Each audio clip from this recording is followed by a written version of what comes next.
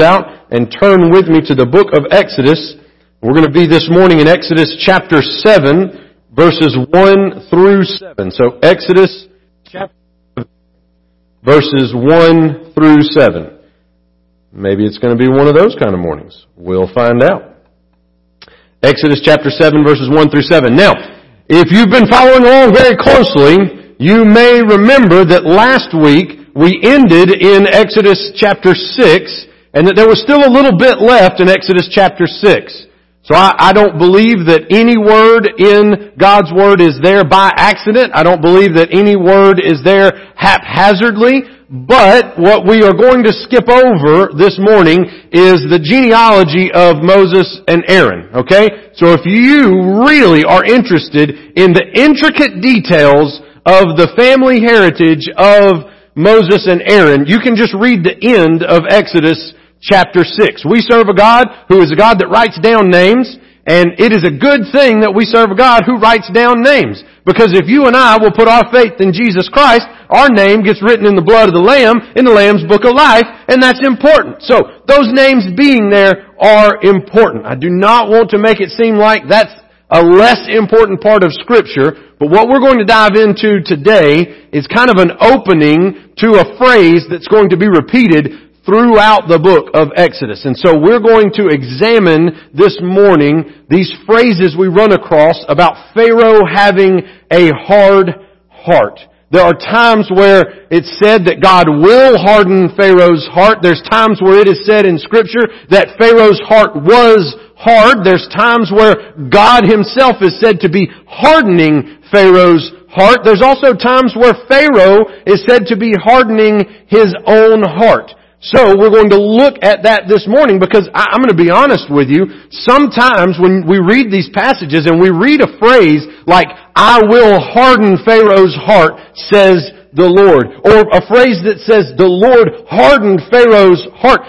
That can be terrifying if it's misunderstood. Does this mean that the Lord just willy-nilly will just harden somebody's heart and turn them against Him? Does it mean that God will just set people opposed to Him and never let them repent?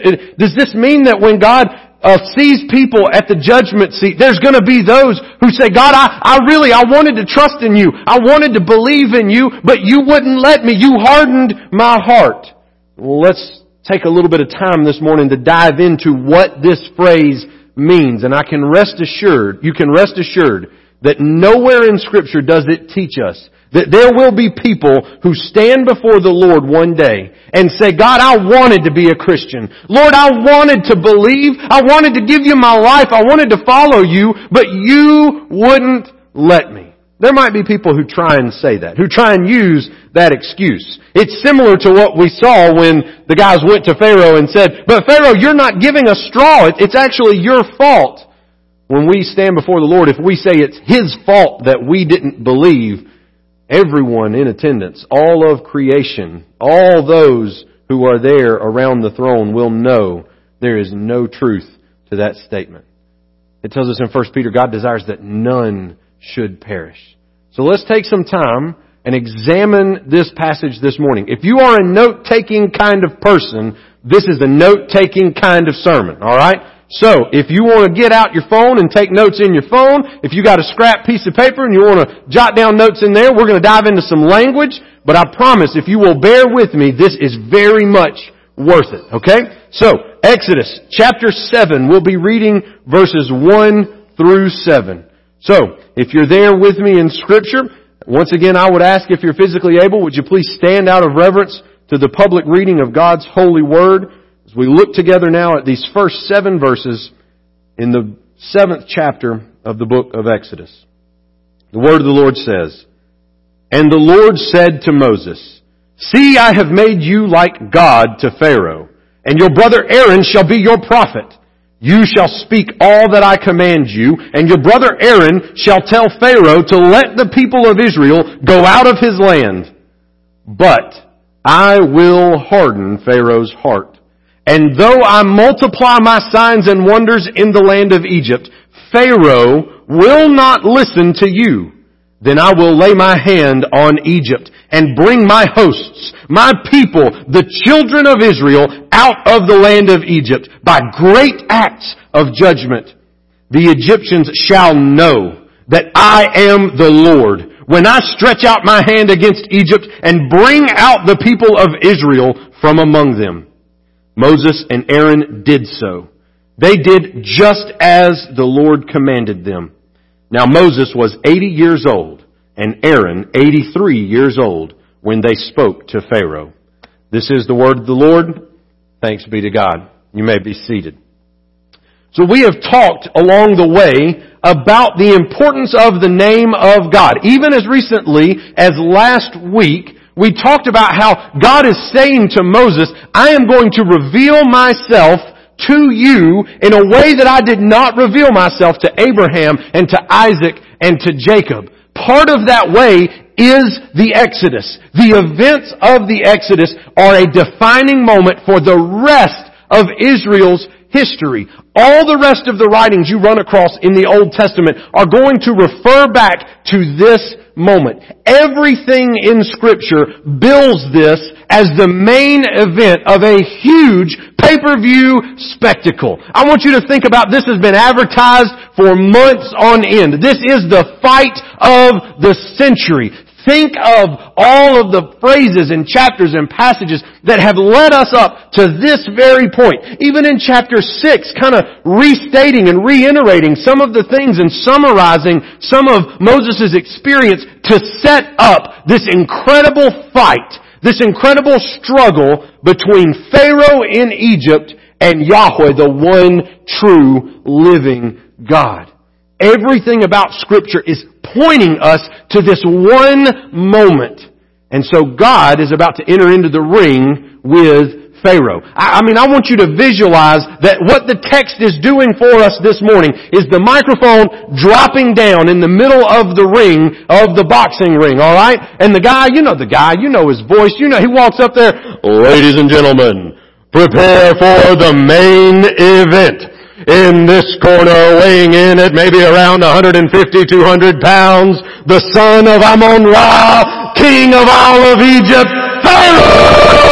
And all the Egyptians go, yeah, Pharaoh, woo! And in this corner, weighing an indeterminable amount because he is immeasurable and unfathomable, the one who created all the universe, and by his voice all things are in existence, the one and only true living God, Yahweh! And all of Israel just erupts, and all of Egypt, boo, boo. This is what Scripture is setting up for us. It's not by accident. It comes to that point on purpose. And when God steps into the ring with Pharaoh, God doesn't want a fluke. God doesn't want a quick one-punch knockout. He doesn't want Pharaoh going down in the second round. He wants the people to get their money's worth. So there's going to be 10 plagues. So that means Pharaoh's going to have to last for 10 rounds. Because God wants to humiliate Pharaoh for 10 straight rounds. And one by one, each plague puts another Egyptian false god to shame. And the Lord humiliates all the gods of Egypt one by one by one. I want you to think even specifically. Pharaoh was noted as the son of Ammon-Ra, the sun god. And one of the plagues is darkness. God shuts the sun off for all of Egypt. The only place where there's light is the land where the Israelites live in the land of Goshen. And Pharaoh's supposed to be the son of the sun god.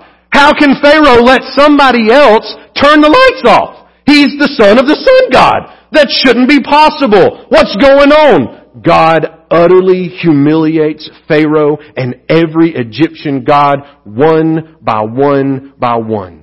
And Pharaoh is so cocky starting this off. He's so arrogant because not only do they believe in other gods, in this time in ancient Egypt and in the ancient Near East, you have to remember they thought gods were very territorial.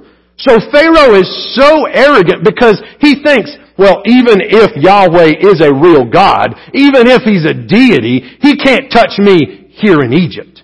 He can't touch me next to the Nile. He can't touch me in my home court. I've got every advantage over Yahweh. So Pharaoh is thinking, there's no way I'm letting these Israelites go. There's no way I'm bowing down to this Yahweh. But along the way, Pharaoh gets scared because he's human. Pharaoh gets nervous because God's really showing these gods a thing or two. And so Pharaoh wants to quit. But God says, you know what, Pharaoh, you can't quit just yet.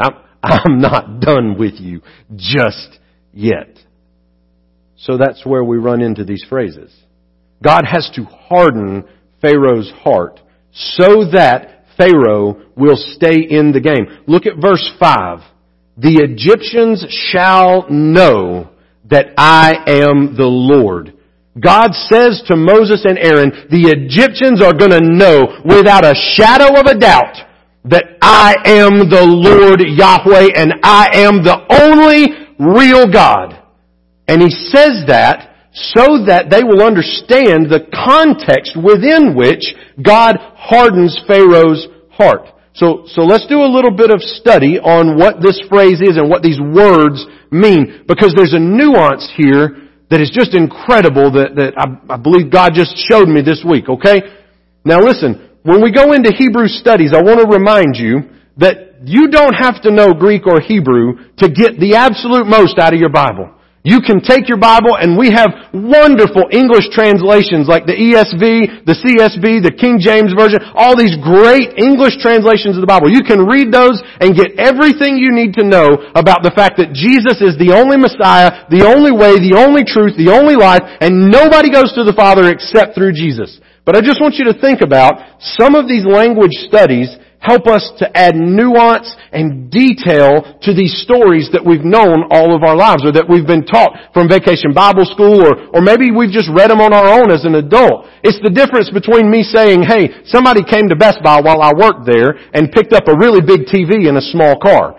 Now that seems, okay, wow, that's great. I get the picture of the story, I understand. But see, it adds a nuance to it when I tell you that it was a Toyota Corolla and that it was an 85-inch television. Now your wheels are spinning. How did you get an 85-inch television on the top of or inside of a Toyota Corolla? The physics of that just don't work. You see, it just adds a little bit of nuance to the story. It adds just some extra oomph. But you get the story just the same. So let's look at some Hebrew words together, alright? I want us to look together at the three words that are used for harden. Okay, so in the entire book of Exodus, there are three separate words that are used for harden. The three words are on the screen for us, okay? Now, in Hebrew, you have to remember, they only write down the letters that are consonants. So the vowels are made by little points and markings. So that's why the letters that are capitalized. So that first word is kasha. So the word kasha means hard. It's the word kasha like this is hard, and a pillow is soft. The next word is hazak. There's a special nuance to hazak. Then kavod. There's a special nuance to kavod. These are the only three words in the book of Exodus that are used to reference Pharaoh's heart being hard. Now, you might be sitting there going, well, golly, in English it's just the one word. So, like Pharaoh's heart was hard. What else do we need to know? But that's where it gets interesting. Go to the next slide for me, Chris. Kasha, like we said, hard as in firm. Hard as in it's a brick, it's steel, it's different than soft, which is a pillow. So there's only one time that this word is used. There's only one time that the understanding of the Hebrews reading this passage, or the Egyptians reading this account of how the Israelites left their land, would see the word hard and it be like a hard surface. Go to the next one, Chris. Hazak is also used for fortify. If you use the verb hazak as a noun, it means fortress. It means to strengthen. And it also means make stubborn. This word is used most often in the entire book of Exodus for what happens to Pharaoh's heart. Hazak is a very important word. It's not just hard, but hard like a fortress. Hard like a mule's mind being made up. A stubbornness about it. And then move on to the last one. Now this one will have very special significance in just a little bit. This is the word for kavod. It means hard like a heavy stone. It means heavy. Kavod means there's a weightiness to it. This is the same word that can be used to describe the glory of God, because God's glory has weight to it. And they mean it has weight to it in the sense that it has significance. So kavod means hard, but it also means a heavy hardness, like a heavy, hard stone. So let's look at how these words are used. Move on to the next one for me, Chris. Kashah is only used one time. There's only one occurrence of the word kashah. And it happens in our passage this morning. In chapter 7, verse 3, we're told that the Lord will harden Pharaoh's heart, kashah. He'll make it hard. Instead of pumping and soft, and it'll be a rock. It'll be hard like steel. Alright? Then you see hazak. 11 different times the Lord hazaks Pharaoh's heart. And when you think about the word hazak, I want you to picture somebody that has paid to go skydiving. Alright?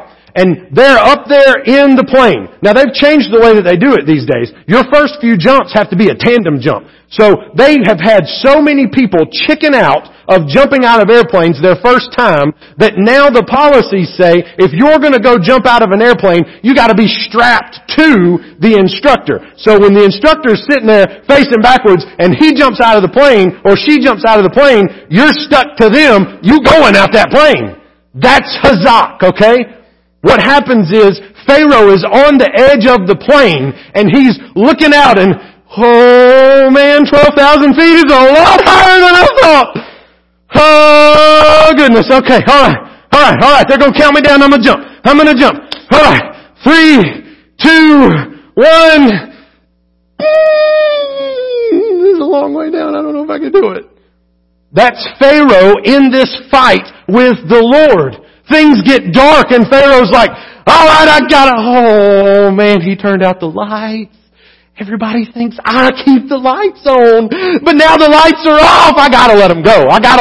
Look at all these locusts. They're eating everything. There's nothing left. The cows are dying. Look at the gnats. I can't even see my hand because it's covered in gnats. And what's up with these frogs? Everywhere I look. Have you tried to sleep at night when there's millions and millions of frogs everywhere? And they ain't the quiet frogs. They're them loud frogs that go, rat, rat, rat, rat. I can't do this anymore. I can't fight this God. This is over. And he's at the edge of the plane.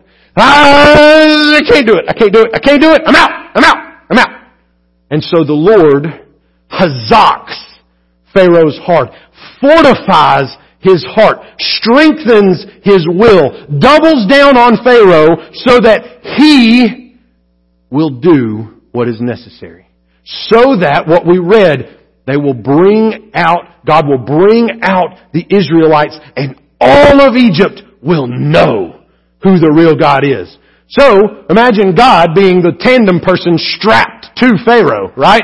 And now Pharaoh's at the edge of the plane and Pharaoh's like, I can't do this. But see, the Lord's strapped to him and he goes, here we go, Pharaoh! Woo! Out of the plane they go. When we think about the Lord hardening Pharaoh's heart, we have to think about God strengthening his will, making him so stubborn as to not give up. Pharaoh, there's more gods in your little pantheon that I have to humiliate. I can't have you quitting on me now. You think you're not jumping out of this plane, but you strapped to me, buddy. We going. Hazak is used 11 times.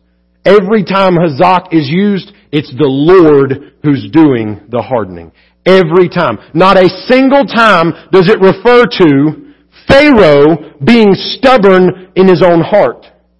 Every time Pharaoh says he will harden his heart, it uses the word kavod. Let's look at a breakdown of it. Chris, go to the next slide.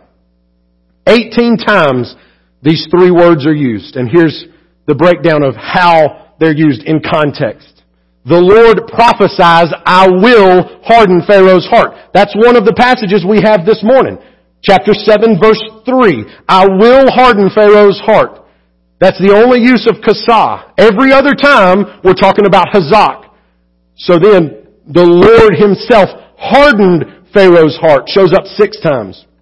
Then there's this description in there 6 different times that attributes it to nobody.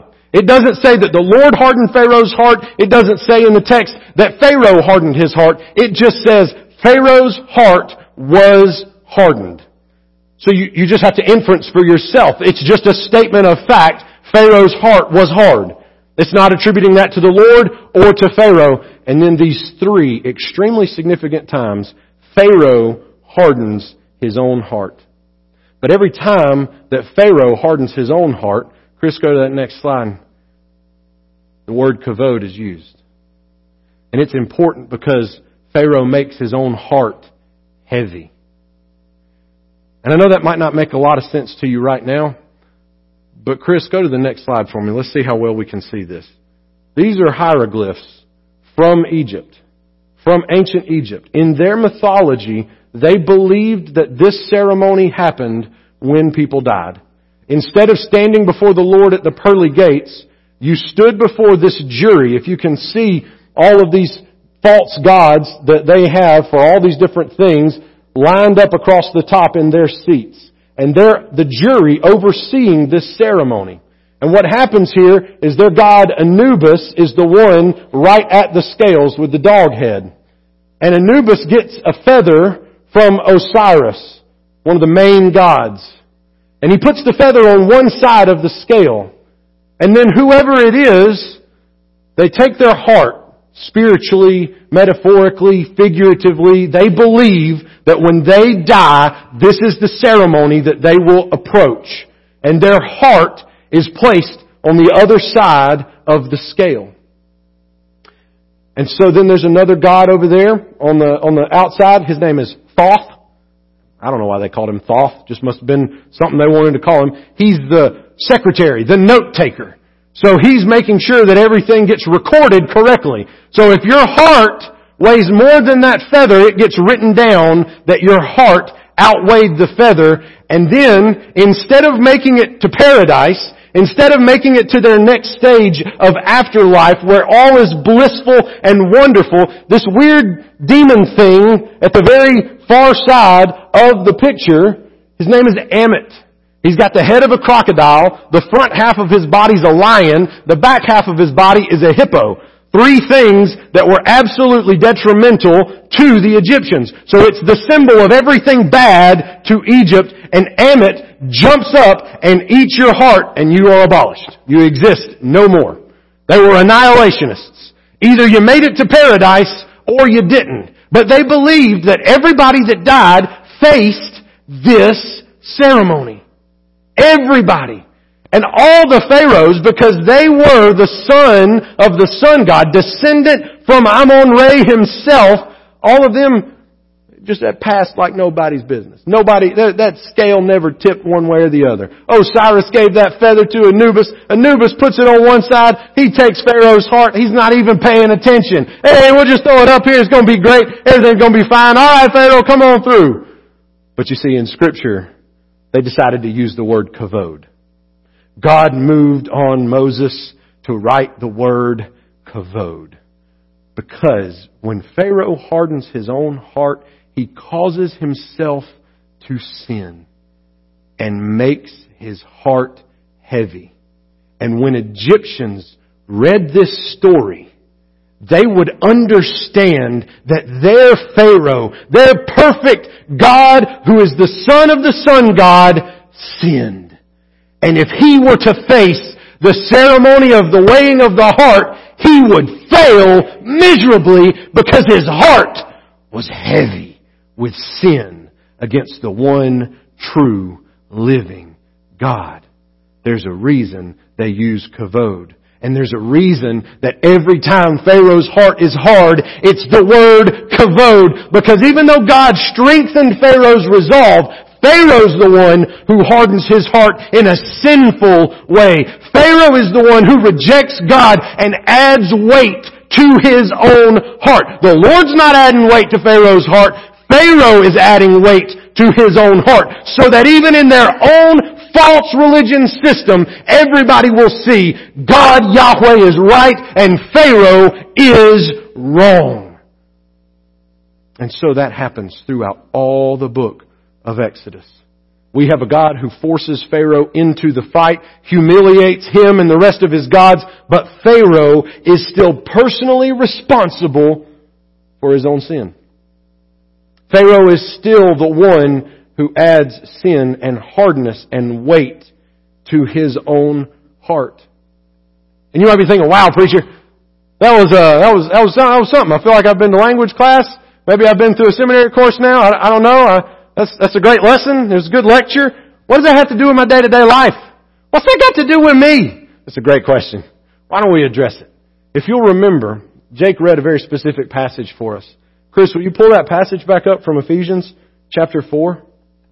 In Ephesians chapter 4, verse 17, Paul's writing to people who believe in the Lord Jesus as the only way of salvation. He's writing to a church that has been established, that he spent a lot of time at. He's writing to believers.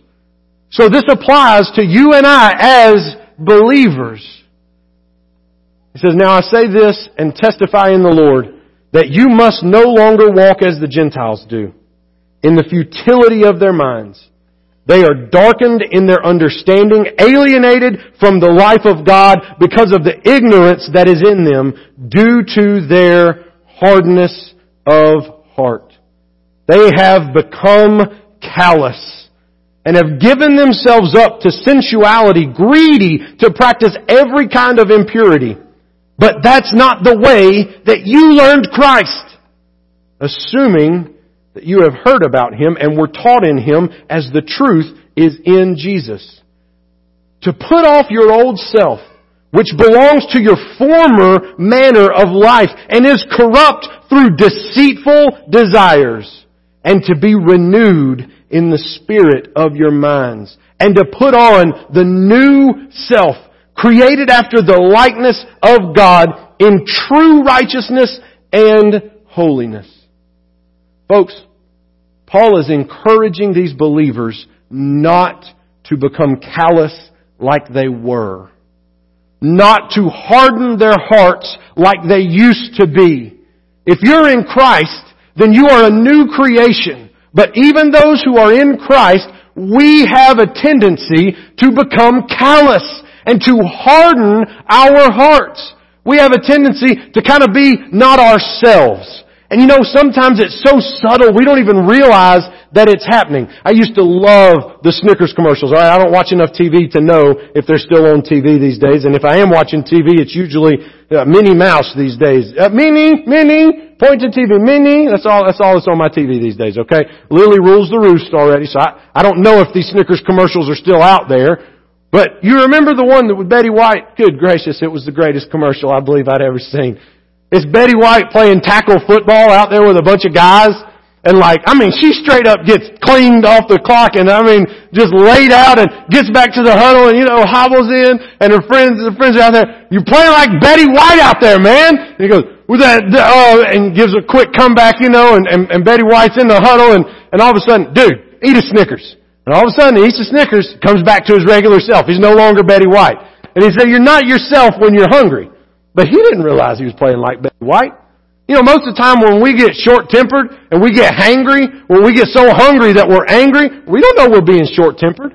How many times do you catch yourself in the midst of being short-tempered and frustrated and go, well, golly, I believe I'm being unreasonable right now.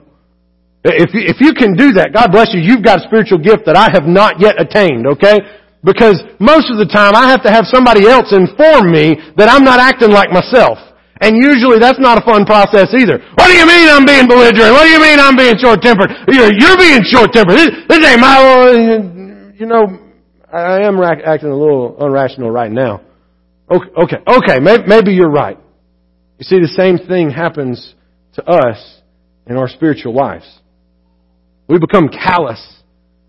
We become hard-hearted to what God is doing in us and among us. And we block out the light of the gospel and all we see is what's wrong with the world. There's situations and things that we come across where we don't know how to act like ourselves. We don't know how to act like Christians anymore. Instead of responding to people with mercy and compassion, we end up responding to people with negativity and anger. You know when this happens. I can tell you when it happens for me, but you know when this happens for you. Happens for me when I'm driving. Happens for me when I'm waiting in line. I get impatient.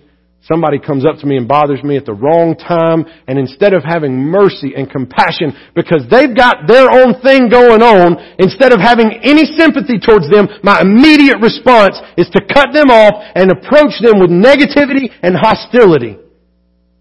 When those things become habitual, we have to watch out that we are not living like Pharaoh and hardening our hearts against God and against the movements of God in our lives. 1 Thessalonians tells us, it says, do not quench the Spirit. That's implying that you and I have the ability as believers to quench the Spirit. So that means if it says don't do it, don't do something that you are able to do. You and I can quench the Spirit and do that so consistently in our lives that we begin to forget what the voice of the Lord sounds like. We begin to forget how to respond to people the way that Jesus would respond, in mercy and compassion. And our first response is negativity and hostility and anger and frustration. Instead of showing kindness and love to the poor and the needy, we begin to respond with self-righteousness and judgment. Listen, it is a surefire sign that my heart is callous and hard when my first response to somebody who is poor and in need is a self-righteous judgment on them. Folks, I don't care what their story is. I don't care what their background is. But for the grace of God, that would be me. But for God's grace and mercy in my life, I'd be on the side of the street with needle pokes all up my arm and a sign in my hand. We'll work for food. Please help me out. Anything you can give me. And when my first reaction is hostility and self-righteous judgment of that person and the terrible decisions they've made in their life. Oh, God, help me if He had responded to me that way. Then I know that I've allowed my heart, I've caused my heart to become heavy with sin and callous to the things of the Lord. Instead of seeing our siblings in Christ beyond race and ethnicity, we begin to store up animosity and malice towards one another. Instead of giving other Christians the benefit of the doubt because they are a brother or sister in Christ, we look to other factors that divide us first instead of the things that unite us in Christ. When these things are happening in our lives, we are acting like Pharaoh. As Pharaoh sees the God of all creation showing him up every step of the way, the Bible tells us instead of softening his response to God, he doesn't repent. He doesn't ask for forgiveness. He hardens his heart and doubles down. Now, there are times where the Lord forced him to stay in the fight, but he is responsible for not repenting. He is responsible. Pharaoh is responsible for choosing the way of sinful hardness of heart.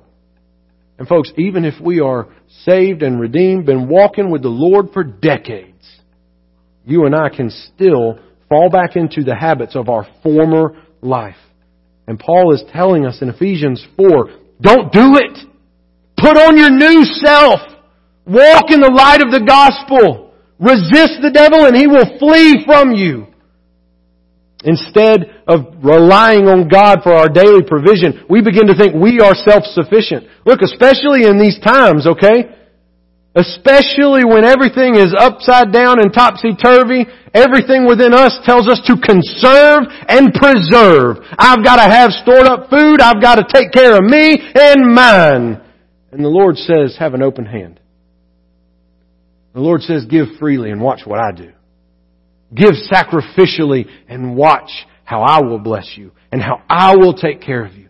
We forget that the manna is daily. It's there every morning, and if we try to get one more omer, it's going to be rotten and filled with maggots the next morning. When we begin to rely on our pantries and our paychecks more than we rely on the Lord, it might be a sign that our heart has become hard like the heart of Pharaoh. That we're falling back into the ways of our former self and not living in our new life that God has given us. Listen, even in church, instead of trusting our spiritual leaders, we begin to think that everybody in here, I could do better. Those folks down there at that church, they don't know what they're doing. That's just stupid. You know, if I was in charge, here's what I'd do. It's poison. It's toxic. It's negativity. I welcome any and all constructive criticism, and that's not what I'm talking about here. You know that negativity I'm talking about. You've been there. You've walked in those shoes. You know why? I've walked in those shoes. I've been a punk teenager sitting behind a soundboard going, why on earth do we run our church services like this? Let me tell you what, if I was the pastor, I'd do things like this, that, and the other. Well, guess what? One day I became a pastor. And boy, have I had to eat a lot of crow. Folks, it's a sign that our hearts are getting hard when instead of loving correction, constructive criticism, our knee-jerk reaction is to criticize the church, the spiritual leaders of the church, the things that we're doing. Instead of hopping on board, we hop on board the negativity train. And look, I'm hoping this morning this is your Snickers bar. Because I got to have a Snickers bar every now and again, and I don't even realize what I've become until I eat that little something, and it perks me back up, and I go, ooh, man. Golly, I was being a jerk. Man, my heart was hard. My heart was callous. And if you don't think that all week long I haven't thought, dear God, please forgive me for how I've let my heart become like Pharaoh in so many areas of my walk with Him. And church, I just want to ask this morning that we do the same. That we hear this story of how Pharaoh hardened his heart to the Lord and added sin to his life. Made his heart heavy because of the callousness with which he approached the things of the Lord. And let's look at our own lives and see, am I walking in my former self like Paul says? Or am I walking in the new life that Christ has given me?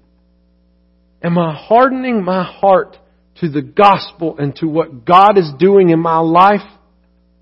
Or am I actively walking in the light of the Lord? I've had to answer that question for myself all week long. So this morning I believe God's laid it on my heart to propose that question to each of you. So this morning, how's your heart? How heavy, how callous is your heart this morning? Will you pray?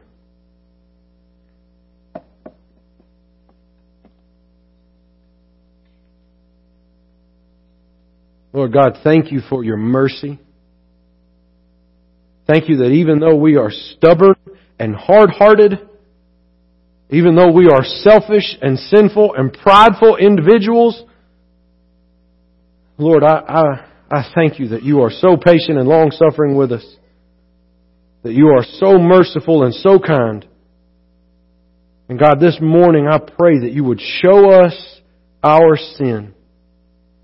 Show us how we have weighted down our hearts, made them callous towards You and towards Your Spirit. Lord, help us to run from our former way of life and walk in new life that is found in the light of Your gospel. God, maybe for some this morning that's just a simple act of repentance and getting back to what we already knew was right. But Father, for some this morning that might mean that they turn to You and that You, as the only one who draws, You tell us in John 6:44, no man comes to You unless Your Spirit draws them, Lord. I pray this morning that those who have a heart of stone, You melt their heart of stone and draw them unto Yourself.